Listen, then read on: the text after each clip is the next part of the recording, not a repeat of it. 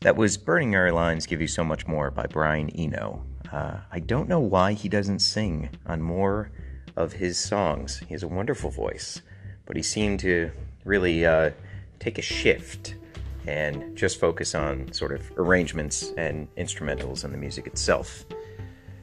What a tragedy. Anyway, it's DeStasapod. We're doing Q&As. Oh, and don't forget, Clutter Gallery opening this Saturday, February 8th, 6 p.m., Beacon, New York. Be there or be square. If you're a Squire and you're in the area, we're going to do a little Squire meetup beforehand. I believe we're going to try to meet at Tito Santana's at 5 p.m. So head on over there if you're local, and we'll do a little meet and greet. It'll be fun.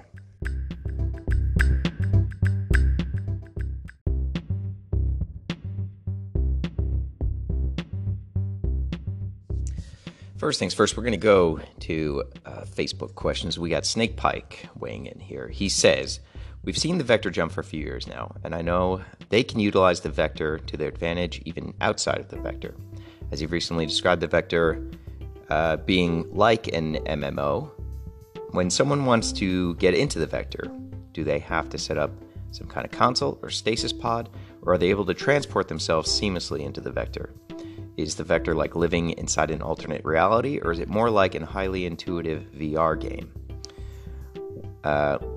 He has some questions after that, but I want to hop into the sort of nature of the vector because I think it's interesting and there's enough there to speak to. So the vector, in some ways, is the highway that kind of brings you to other worlds, if that makes sense. I think it's best to think of it, in terms of a freeway with different on-ramps and off-ramps and exits, and maybe way stations, maybe, rest areas. So you utilize the vector to, make your travel. That is the sort of non-linear path you go down in order to get where you want to go. You do need a vessel in order to travel in there and to get there. And that vessel can vary wildly. It can be a bunch of different things. It can be a capsule version 1. It can be a zoner capsule. It can be vector jump armor. There are different ways to sort of travel inside of it. And there's different survivability, as I've spoken to before, based on if you are a entirely human character, if you are a augmented cyborg character, if you're a completely mechanical character. You have sort of different lifespans during vector travel. What you exit into is a completely different world and a completely different reality.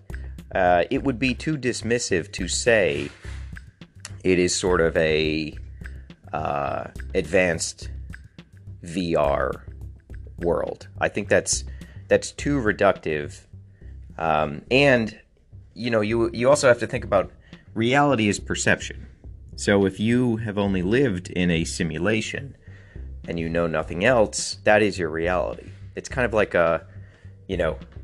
Plato's cave, if you know that little story where people are sort of living inside of a cave and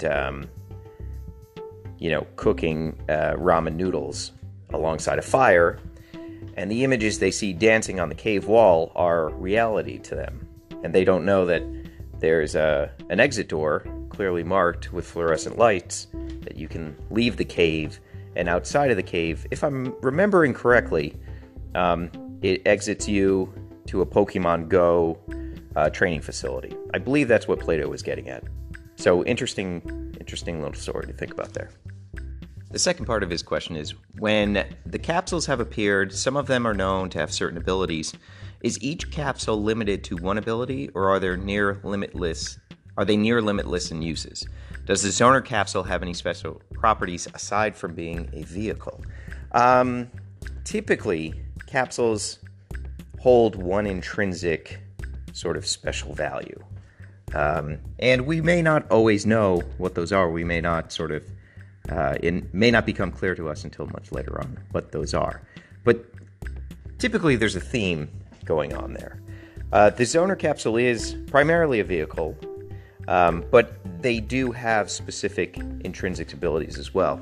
While it was not revealed, the Zoner capsule for Reed actually allows him to have a much higher perception of his senses. It augments his senses in a way that he can sort of spatially see and interpret things that the normal senses would not pick up.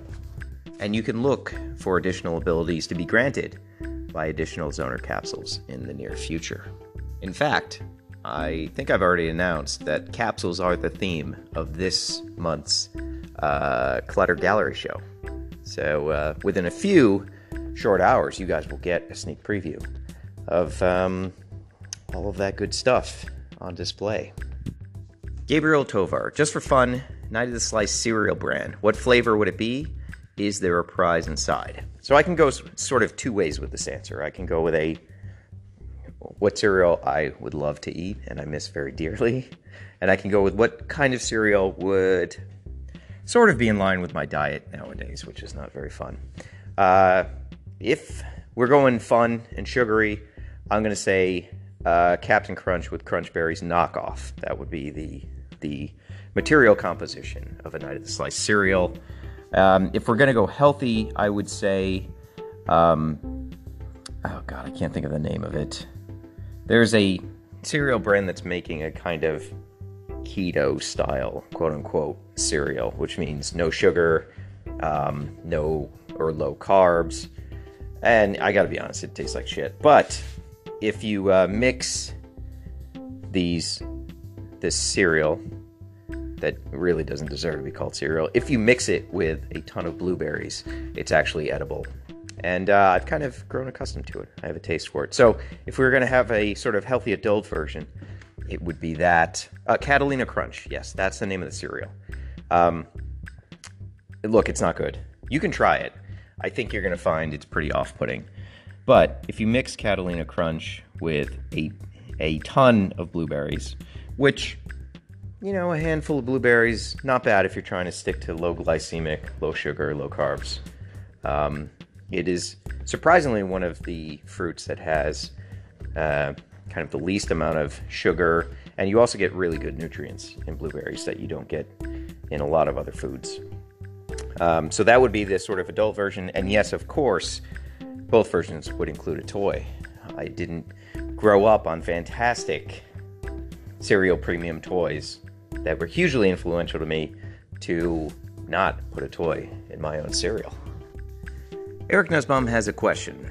He recently went to play with his Rift Killer Teal and realized it was a bit sticky, and then realized the stickiness was coming from the black wash detail lines, and the black wash had started to smudge all over the figure. I thought this was weird because it was at the back of my display, not around anything warm and not in direct sunlight. What has this happened to anyone else, and can the black wash be harmful? What do you think has caused this? So I've seen this only one other time, but this is what happens when washes are used. Washes typically have a high water count in them, and water over a long enough time period evaporates, and that can sort of reactivate the pigments that are in a wash. Now I've switched over from, I'm not utilizing this specific type of paint wash. We're going to move more towards paint wipes, which are keeping the paint solid, covering the figure, and then physically wiping them clean with a cloth. It should still fill in detail lines, but it doesn't have this sort of glossiness to it, and it doesn't have the sort of high water count that a wash does. This happens all the time with gaming miniatures. I have quite a few of those. I even have some hand-painted model kits, Machine Krieger kits that I've used washes on, and after a few years, it does start to break down. They get a little bit tacky. Plastic also is not a permanent medium the way we think of it. Plastic lasts about 20 to 30 years, So, a good example of this is Brave Star figures. I've been collecting these a lot lately. And almost all the ones I get secondhand are tacky because the plastic starts to break down. The additives to the plastic diminish over time. Metacom toys, if you have any of their early real action figures, which are getting to be about 25, 20 years old, they're prone to breakage and stickiness. It's just something that kind of happens over time. But no, none of this is dangerous. We don't use any hazardous materials, as far as I know, in our factories. So there's no hazard there. If you wanted to, you could cover this with a matte spray, and that should seal it off for you if that's the path you want to go down.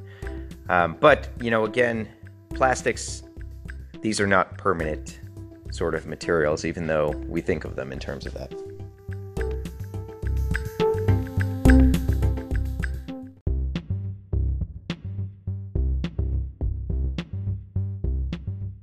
Mark Goldberg asks, occult theme, ? Of course, after the plague.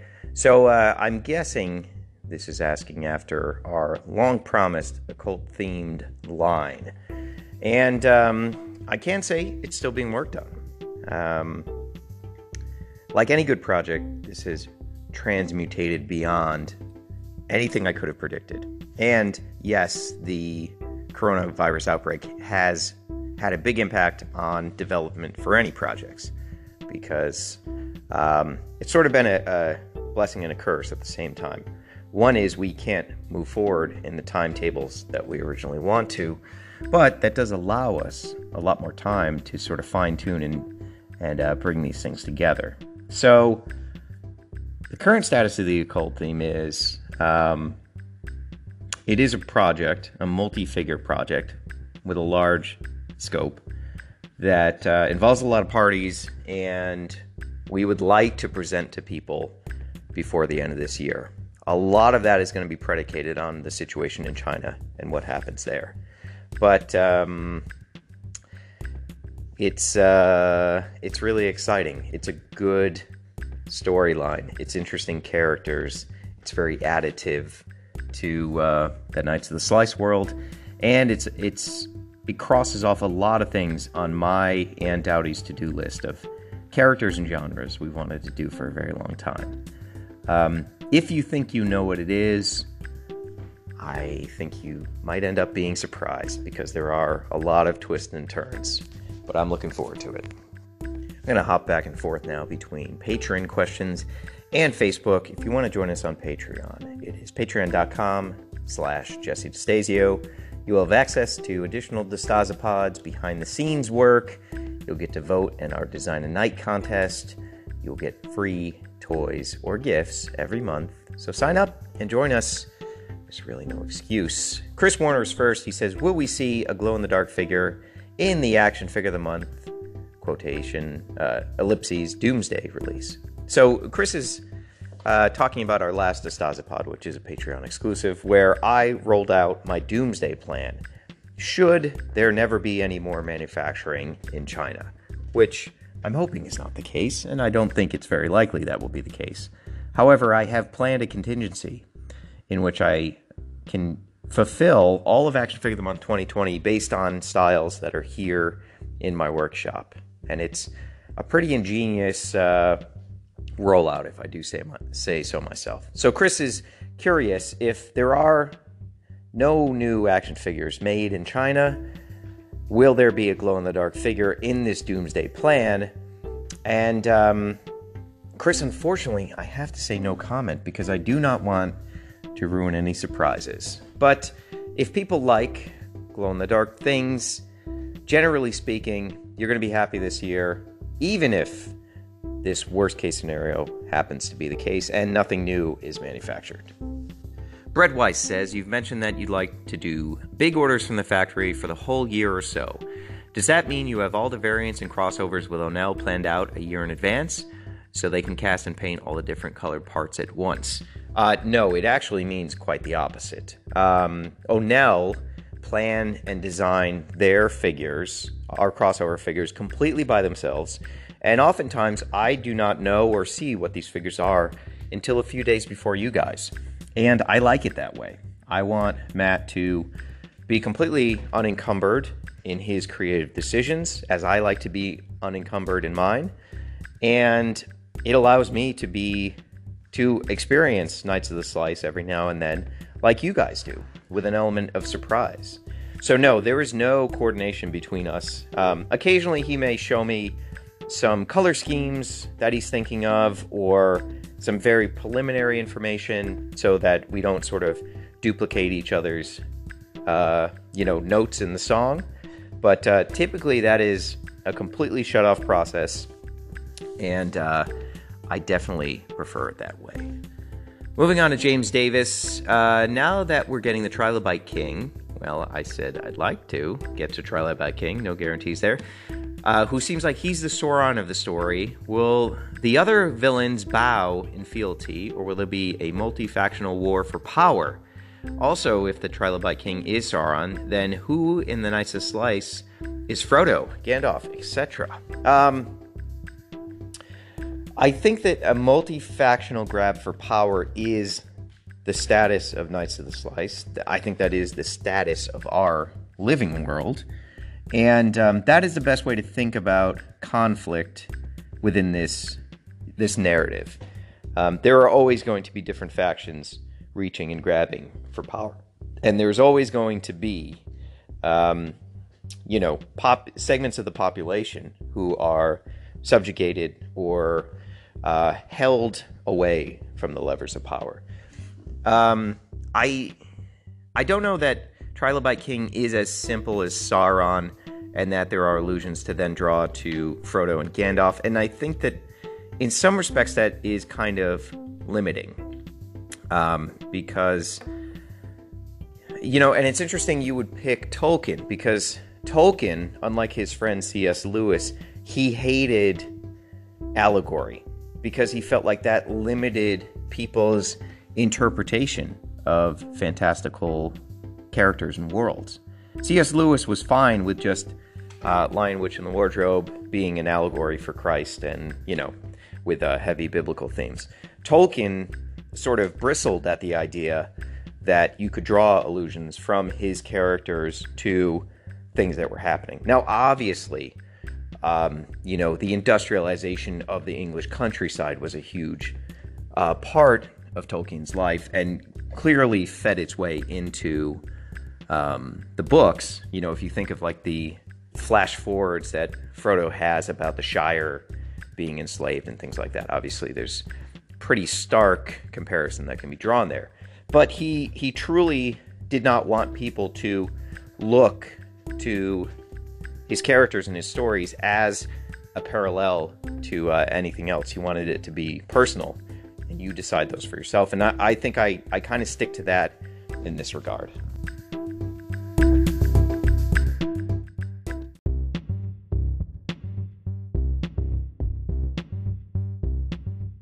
Hopping back to Facebook for Gavin Rader's question, I'm not completely caught up on the status of the OG Knights team. Who is in the current roster? Is Rex still leading? Teal is alive but evil? Brick is still around? How does Saima and Radek fit into the story, or are they separate? Also, does Grasshopper and any other Sub-City Supply Drop characters count as canon, and do they exist in the current storyline? Finally, will there ever be a digital version of the Sub-City comic? So to answer your last question first, I actually have to make a decision about publishing soon. You guys have sold out the postcard comic book, which is crazy. I had quite a bit of inventory of those.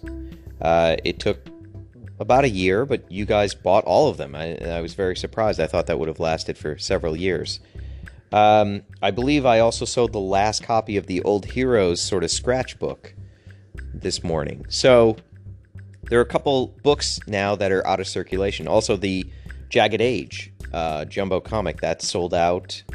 You guys have been voraciously reading the comics and the story. It's been pretty interesting.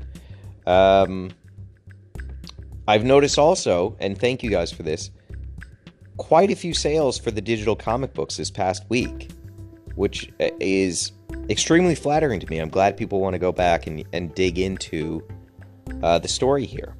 So I have to make a decision. I should probably get some sort of new physical copy work done. I have to think about how to do that. I do need help doing that, so I'm going to have to potentially look at hiring somebody to put stuff together for formatting and act as a sort of editor.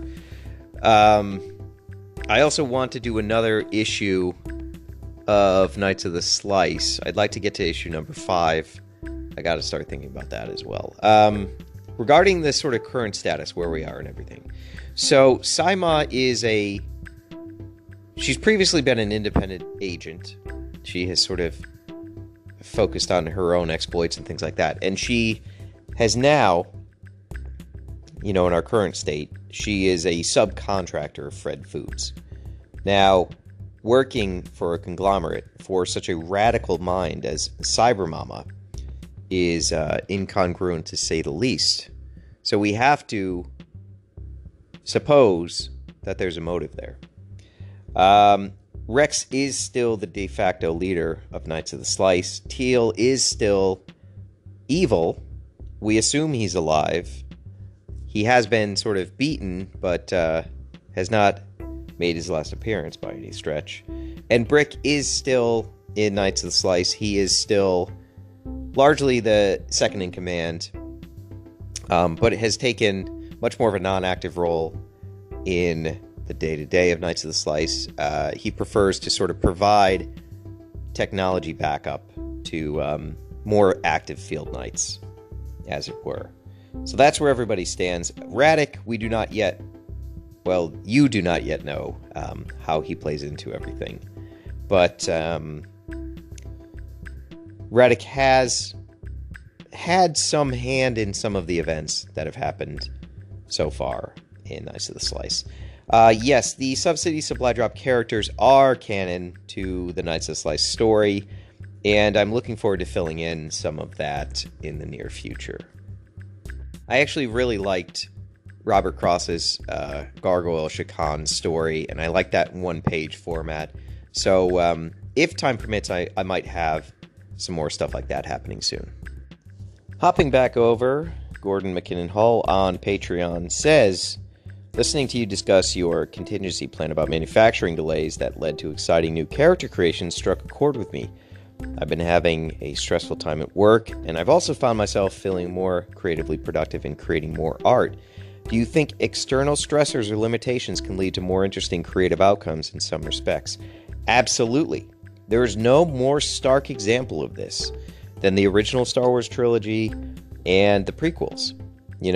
If you watch all 10 hours or whatever of the Red Letter Media critiques of the prequels, their eventual thesis at the end of it is that art is created through adversity. George Lucas, with an unlimited budget and no detractors, only yes men, and the ability to create whatever he wanted, created the prequels. In stark comparison, as a, young filmmaker with a limited budget and studio oversight and collaborators he leaned on heavily. Remember, George Lucas, only directed Star Wars. He did not direct Empire Strikes Back or Return of the Jedi.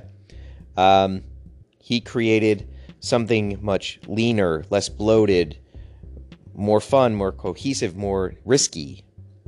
And I think you can see that again and again. And look at the original Indiana Jones, and look at Crystal Skull. Look at Peter Jackson's Lord of the Rings versus King Kong.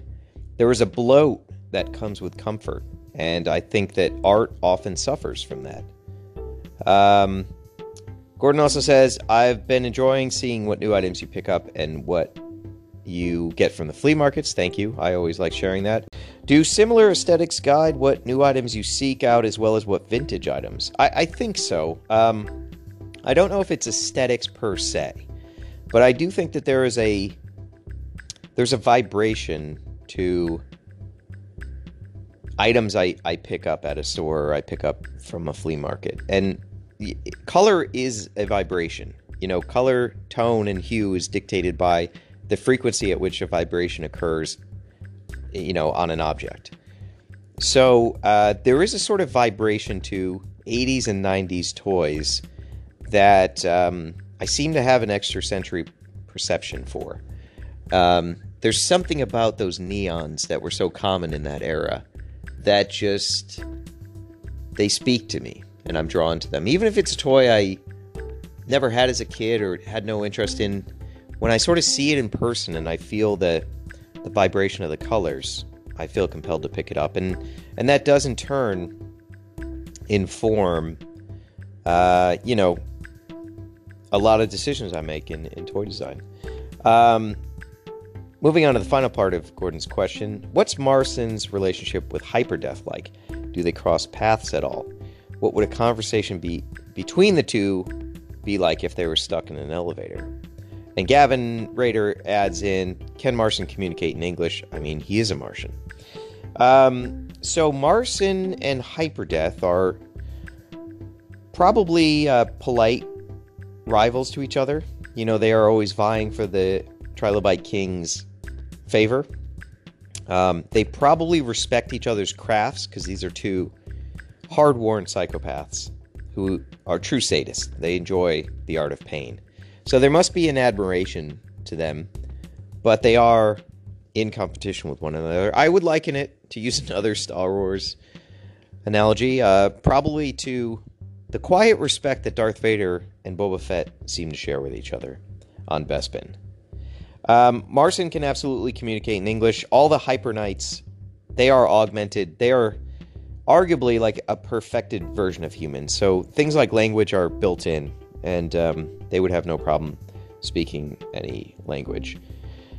Jerry Bow is coming to the Clutter opening, so that's great, Jerry. We look forward to seeing you at Tito Santana's around 5, and then at the opening at 6. Me and Nikki will have to dip out slightly early to go do our final touches on the display. Cliffy Cheetah, how does one determine if a toy line, whether from a giant toy company or small independent artist, will most likely be a success or a failure? I don't know that there's a way to tell, because if there was, I think everybody would employ it. I would say if you're an independent artist, resin releases are always going to be a good indicator of whether or not it's worth the huge expense of jumping into manufactured plastics. I think if even a step before you start doing resin pieces, I think sharing artwork every day through Instagram or wherever and seeing if it resonates with anybody, see if you get likes, if you get feedback, if you can continue to improve your craft.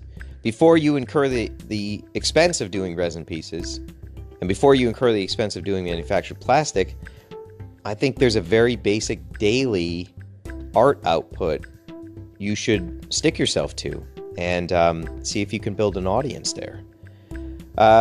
Giant toy companies, I often wonder if success is something they can achieve. I mean, they're still on this antiquated model of you put 10 lines into retail and you hope one of them is a standout success.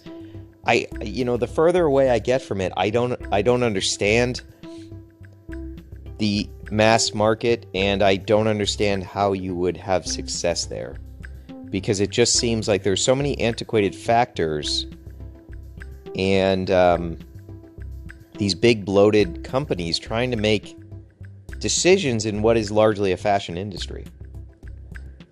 So I probably didn't answer either of those questions. Mike Ultra says he's coming to the Clutter Gallery. Well, Mike, why don't you meet us at 5 p.m. at Tito Santana's? We'll grab a taco before the opening.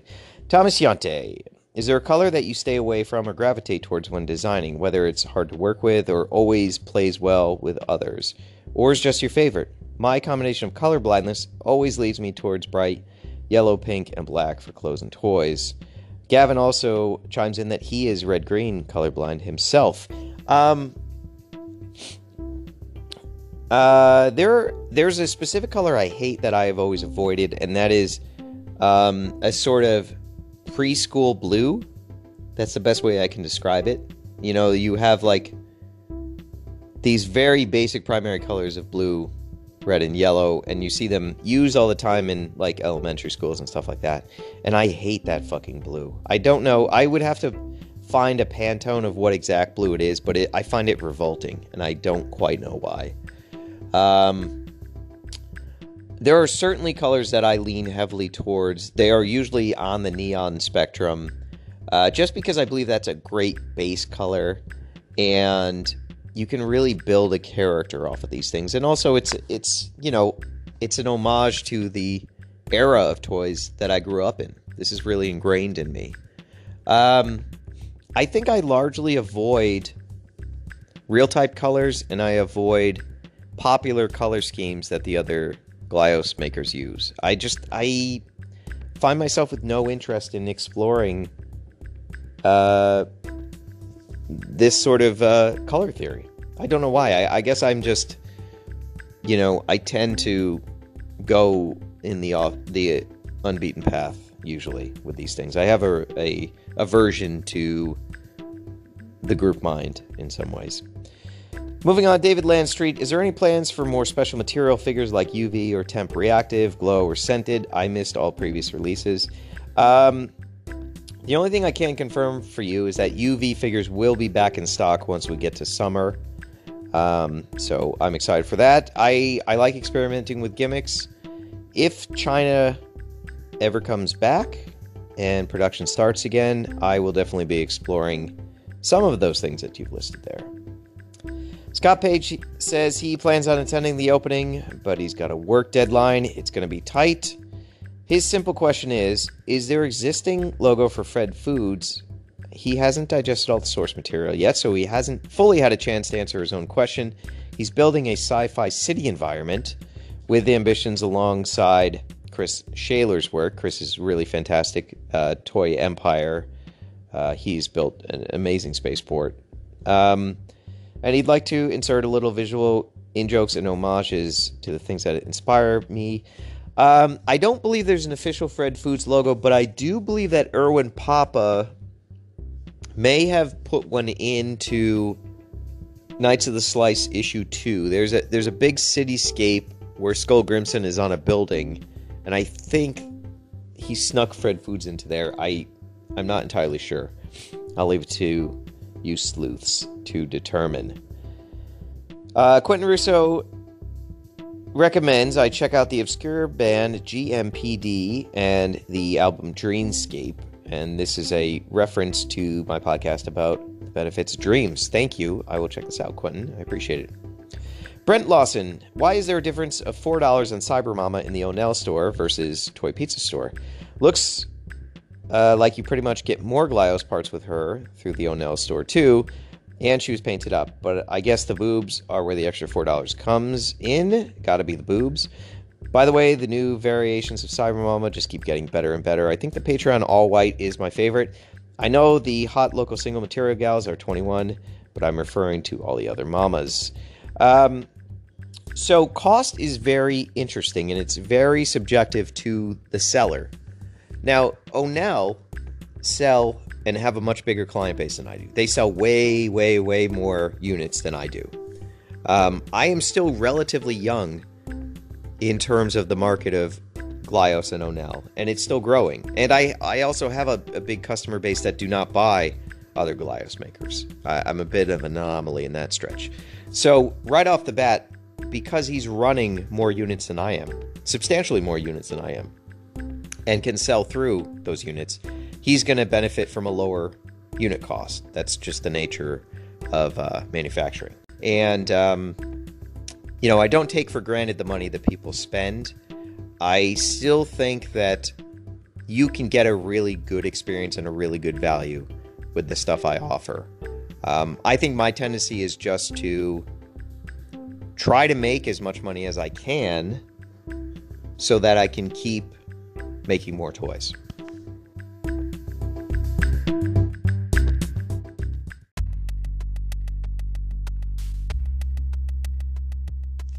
Matthew Paquette asks, are the O'Neill design collaborations like Hyperphase, Corellius Cyma, and Queen Corellius Cyma a part of Knights of the Slice lore, the O'Neill lore, or both? Wondering if we'll see a Saima come face-to-face with the Queen. Have there been instances where Phaeton or any of the other Onel characters popped up in the world of Knights of the Slice? Any possibility that they will in the future? There's a second part after this, but let me answer the first part. So these Onel collaborations definitely exist in the Onel universe. And theoretically exist in the Knights of the Slice universe, because the Vector would, theoretically have access to the different realms and worlds in which the Onel characters exist in. So, yes, it is incredibly possible that Onel creations would be considered canon to Knights of the Slice. I don't know how likely it is that they will interact as characters. I don't know how likely it is in the future that there's going to be a sort of like handshake team-up moment.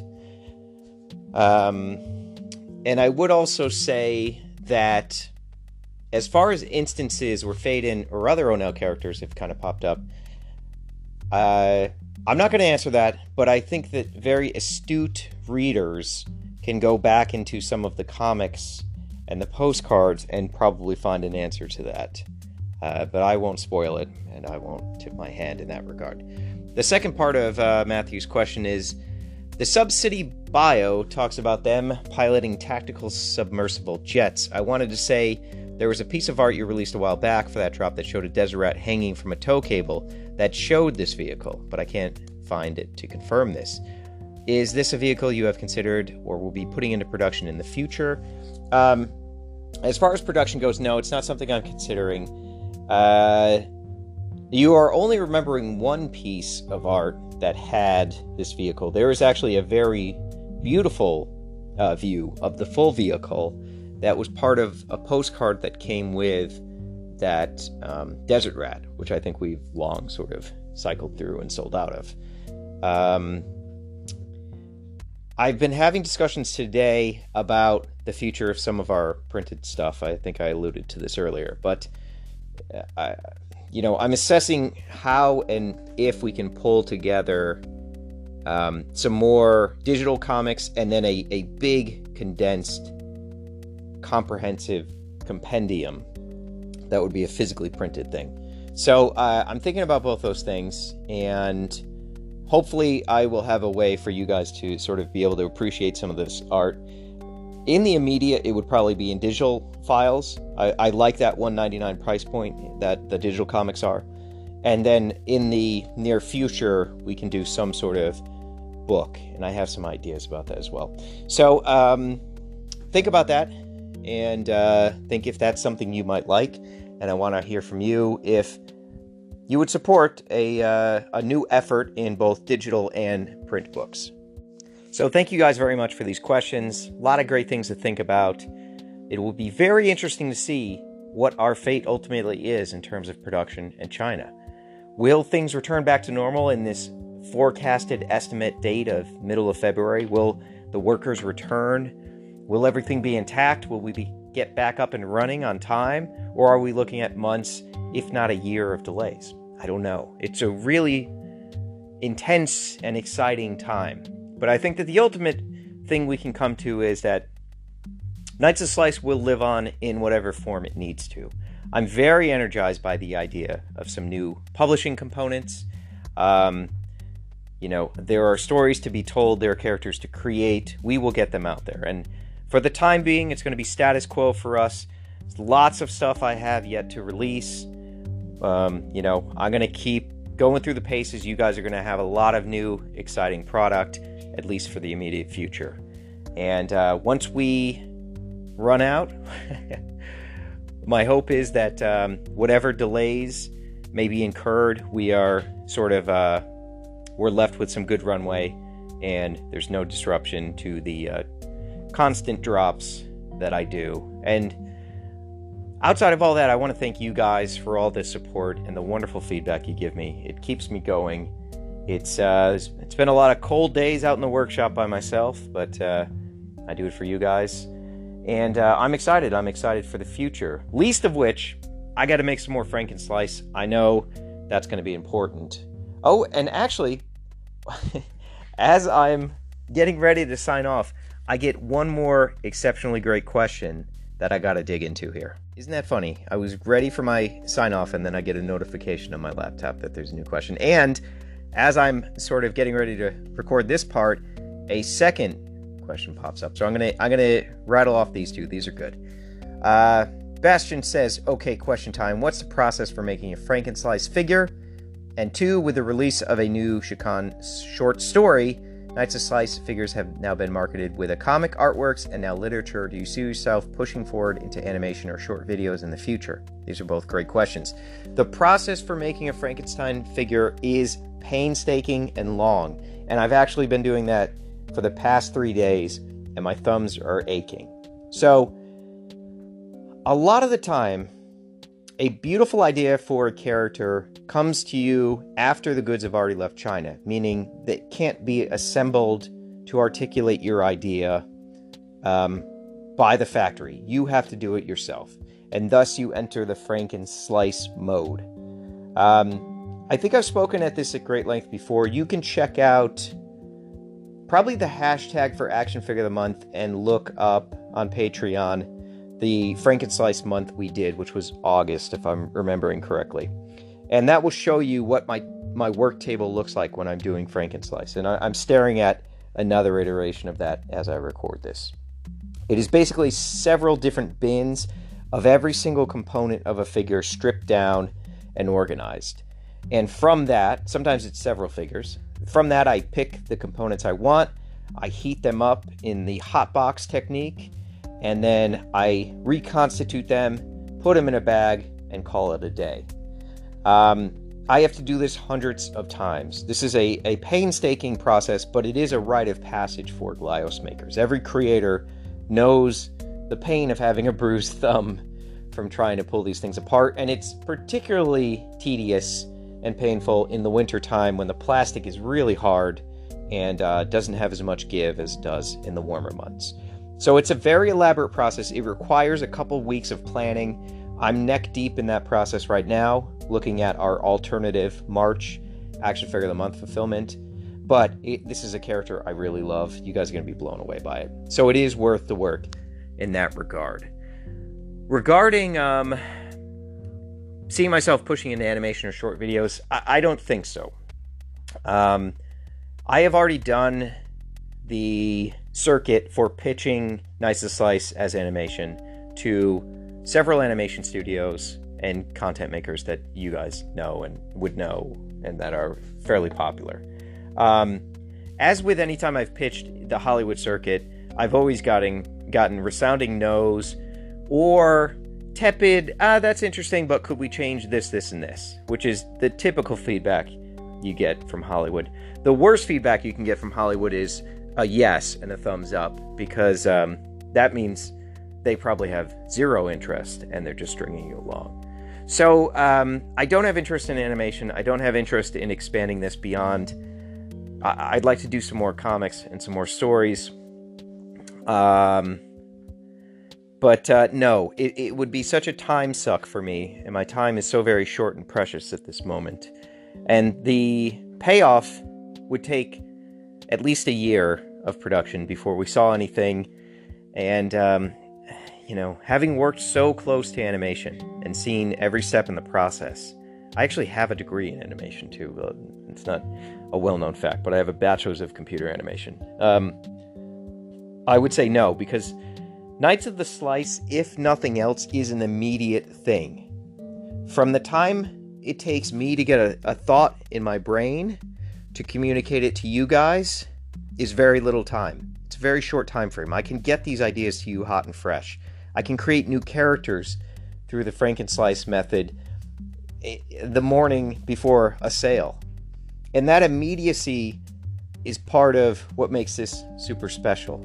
So maybe one day, I wouldn't rule this out. I wouldn't rule out me completely becoming a sellout. That would be a fantastic position to be in. But for the time being, I really don't. I can't imagine the opportunity to do animation offering me something that affects my material reality in a positive way. Okay, now this is actually the final question, or questions. I promise. I really thought I was done with this one, and you guys just came back with some great doozies at the end. Gavin Rader, will we be seeing any more Material Plus this year? I really like Marson. Yes, we will, and relatively soon. Do you think we might get those Battle Damage OG heads sometime this year at all? So if I am correct, and correct me if I'm not, Gavin, you're asking about paint apps to mimic the original trio on the Hyper Knight cracked mask, which I think I've mentioned I've wanted to do previously. If I'm understanding you correctly and that's the request, it's still something I would like to do. It's not something I have pulled the trigger on prior to the Chinese New Year break and subsequently this crazy outbreak.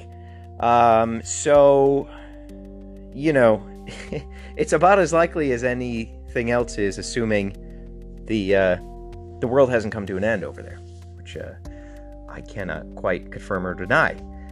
Finally, Radic or Hackerman are sort of neck and neck in terms of production. You know, they were kind of left in the same position prior to the end of the year. Hackerman's parts count is done. It's locked. I was able to get everything in there, so he should have a ton of accessories. Now, he is sort of an entire Hackerman figure with all the accessories as shown is 3 molds. And one of those molds will eventually be separated so that I can run accessory packs all day long. So that's where we left it. Now, whether or not... I don't know, again, the damage report from this virus outbreak and things like that. So a lot depends on where we pick it back up. But, yeah, there's a very real question of, A, will these characters come out? Which I think is pretty likely. And then B, which one is going to be done first? And I don't have an answer for you as of today. I would say that it just depends on how quickly each of these production lines get back into the swing of things.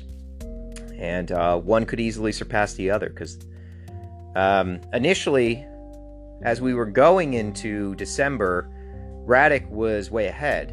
And then he got delayed because one of the components was missing and had to be redone. So Hackerman sort of caught up to him. And then at the break, neither of them had completed the tooling process, so they truly are at the same starting block in many respects. With that, I will actually say goodbye for the very real time now, and the only thing left to say is Pete's out.